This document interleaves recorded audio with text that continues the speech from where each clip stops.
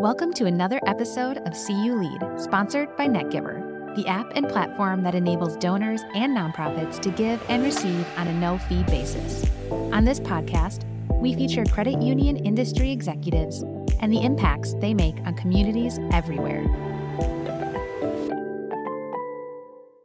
I am Glenn Frechette, and today I am joined by Rich Kump.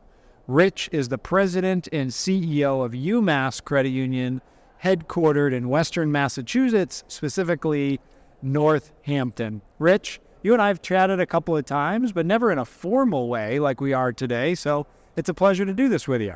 Yeah, pleasure to get you know a little better. Well, this is a pretty cool conference so far. It feels like they're rolling out the red carpet for us. This is pretty big.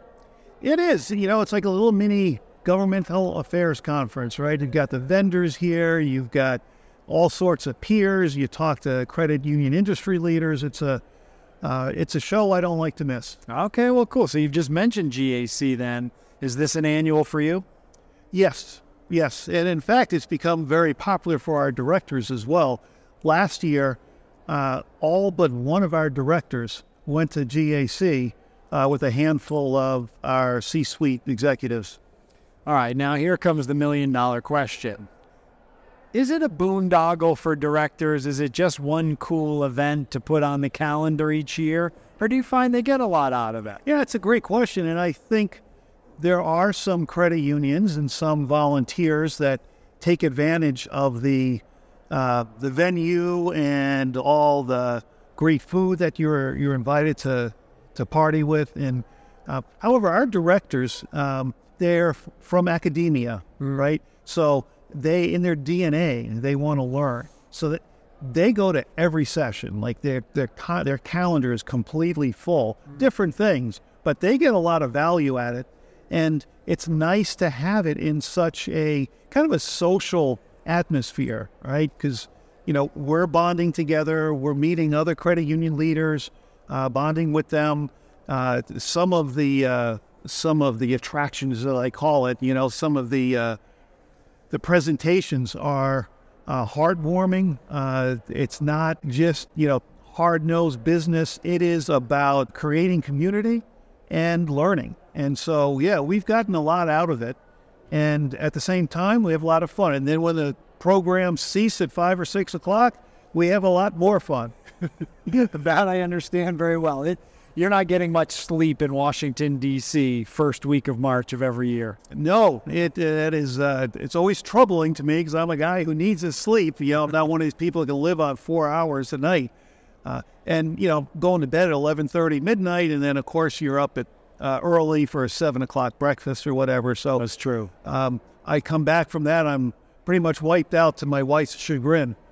Well, we're going to do our best here at this mini GAC to not make that true. We'll get you in bed by 11:45. There you go. All right. Well, since you and I do know one another, as you talk a little bit about your journey through Credit Union Nation, I will have heard that from you before, but our listeners will not have.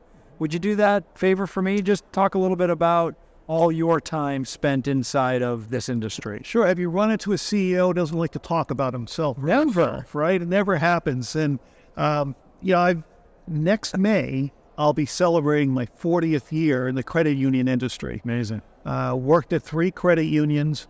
First one was St. Mary's Bank, the nation's first credit union. And that was a great place to really cut my teeth because that was, you know, the history was steeped in history. And the mission was strong. And so I lived that. I moved. That was what I would consider now a large credit union. They're probably pushing about $2 billion. And I went to a small credit union, only $30 million. And that was Cathedral Credit Union. I spent 5.5 years there after 12 plus years at St. Mary's. And the beauty of the small credit union is, first of all, if you put into motion new projects, new programs, you can immediately visualize the results because you're quick to market and you're very, you have to wear a lot of hats, right? And so I worked for a CEO there. I was number 2 person at that smaller credit union, and he just liked his investments and his accounting. Great. And I could handle everything else from marketing, HR, IT, retail, mortgage. And so that was, I think, probably a pivotal part of my career because I learned so much in so many areas. And then I took a job at UMassFive College Credit Union. That was about 22 years ago. About 5 years ago, I was promoted to CEO. And so that's when I really started understanding, what leadership meant. I thought I knew a lot of things before I became the CEO, but I was only a cog in the machine. And now it's that the entire machination was under my direction and the responsibility, but also the pure joy of seeing, some of your employees blossom, move up the chain and really become their own leader. And so it's been a great journey for me. Never been in the banking world, just in the credit union world. And, I'll be retiring in a little over 3 years, hopefully. And I will have just fulfilled a lifelong dream. And that's really what it has been for me. I've achieved what I've wanted to. This is the pinnacle of my career. And I'm grateful, really, for every minute, the tough times with the good ones. You know what I love about all the things that you've just described, as this has been a significant journey for you over 40 years.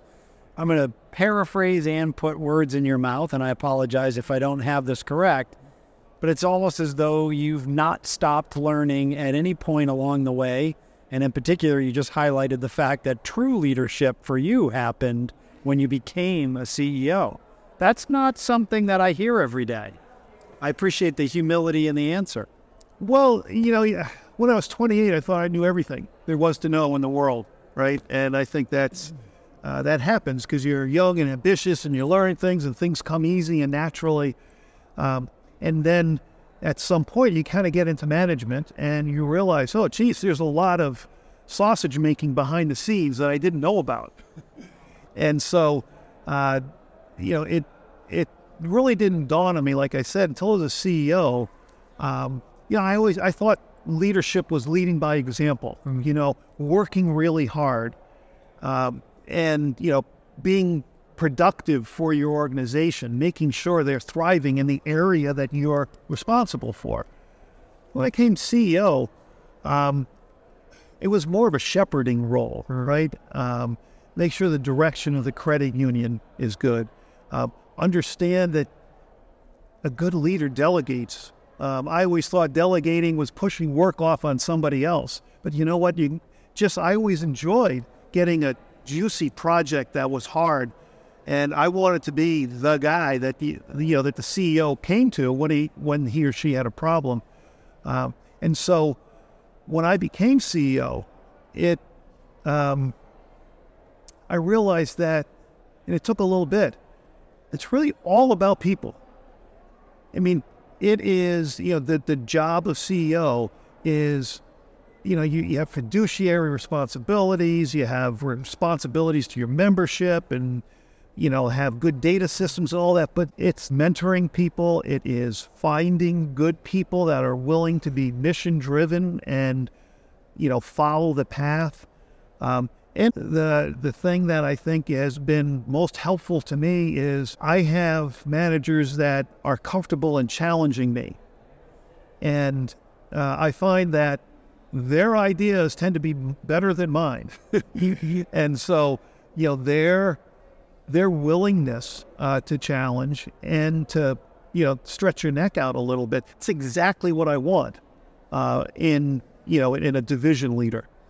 Is it becoming more difficult to find and recruit talented people in what's become this post-COVID world? Is it harder, Rich?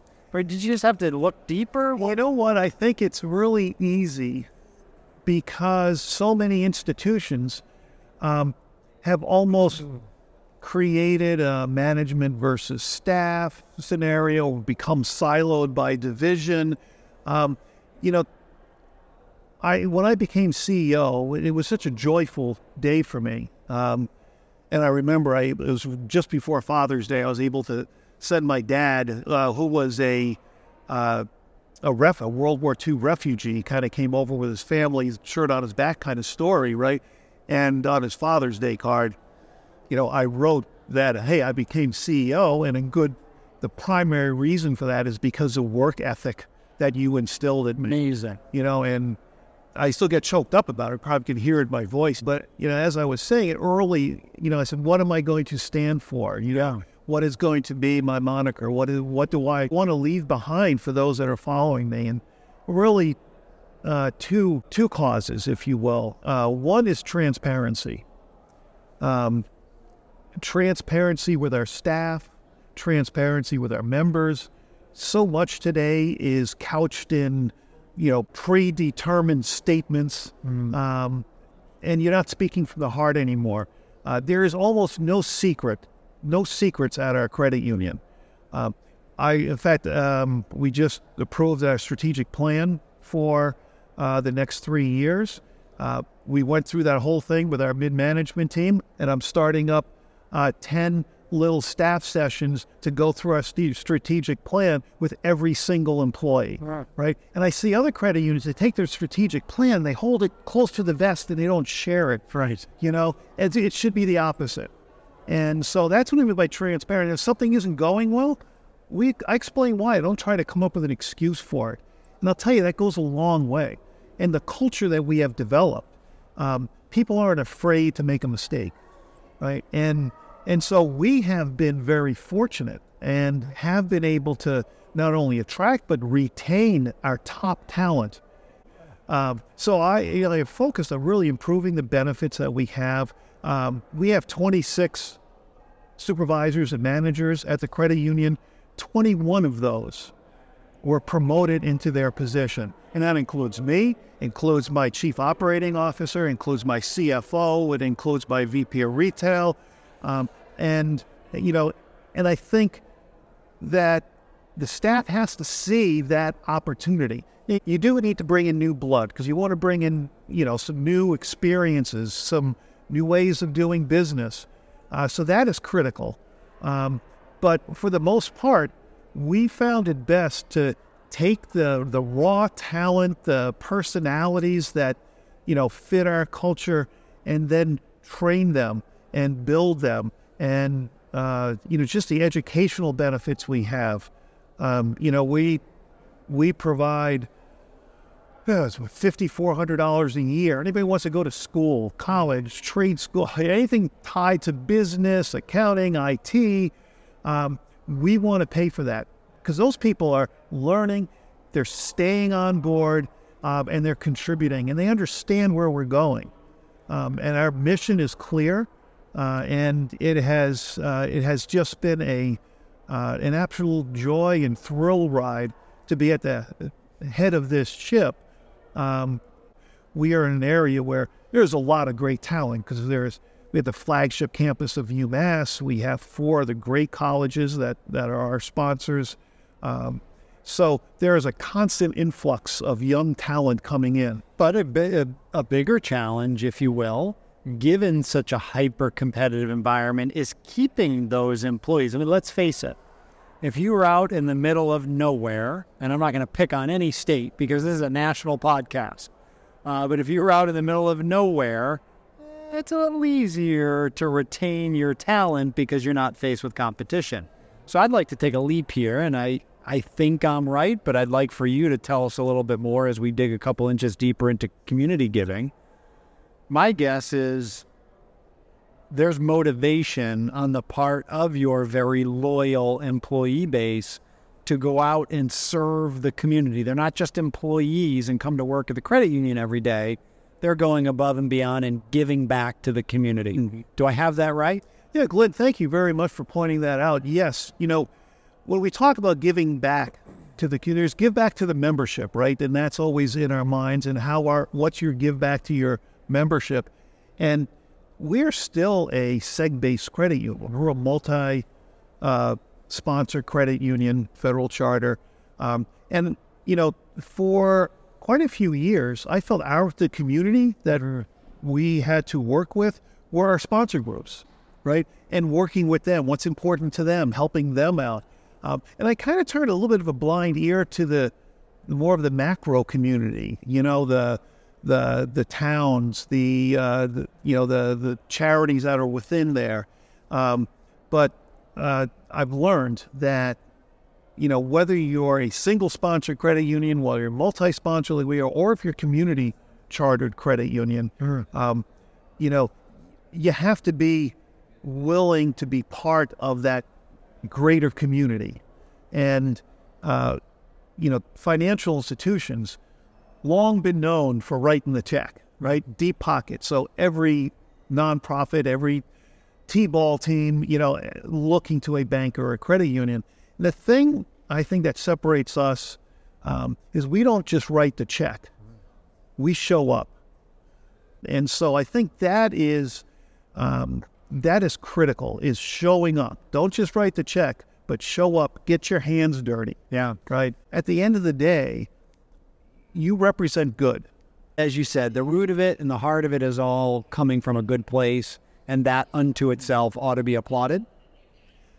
Maybe a good place for us to end, and here's what I think about us. I think we could probably sit here for 2 hours. Yeah, Glenn, and you're just so easy to talk to, and thank you. And NetGiver, we got to make sure we plug that because there's a wonderful program. I think it can really help with raising some of these critical dollars that these charities need so desperately now. Money was free for a little while there during COVID, but now it's drying up, and it's getting tougher for people to get by with inflation and whatnot. So thank you. It is more challenging. Well, I appreciate both the compliment and saying thank you, but this is definitely our mission. But here's a place I'd love to end. Going to get a little personal here for just a moment. I like to give back to my guests for taking the time to talk with me, to plug an organization perhaps that is personal for you, that may not be credit union oriented. Is there one that you'd like to talk about? Well, I have to talk one on both sides, right? And I would say the MS Foundation, multiple sclerosis. My wife is stricken with MS, and so that is a very personal appeal for me, and make sure that we give because the medicine, the research has helped her tremendously. So that's on the personal side. On the business side, the community involved in sustaining agriculture. They're the buy local folks. They support local agriculture. They preserve the local food economy. They ensure that the folks that have trouble getting nutritious meals have ways to do that. And we've partnered with them for a lot of different things. One of the things I'm most proud of is there's things called farm shares, right? These farmers, they set aside part of their crop and they sell it, a share, in essence, of their crop to the community, right? And it's not terribly expensive, $500-$600, sometimes $800, but that's hard to come up with all at once, right? It's a lot of folks. So we have had for many years a farm share loan, 0% interest, right? For the families that can't afford to put a nutritious food in the mouths of their children, we'll front that money and they just pay it back over the next 6 months, right? And at 0%, particularly now when you see, car rates are in double digits in many cases. So that's a give back that I feel very strong about, and it's helped. It has helped feed the poor a bit. And in this country, right, where you were talking about charities, but in this country, the most prosperous country in the world, yet we can't feed our hungry, we can't heal our sick, we can't educate our poor. That's where the charities come in. Yeah. That's why it's so important, the things that you do and the things that credit unions and banks, there's a lot of money poured into these charities that are helping those that are truly impoverished or just having a tough time getting by. Yeah. Well, thank you so much. Thank you. It's been a pleasure spending time with you. Thank you for joining us on this episode of CU Lead, brought to you by NetGiver, the no-fee donation platform for donors and nonprofits. We hope you stay engaged, stay inspired, and continue leading with purpose. Until next time.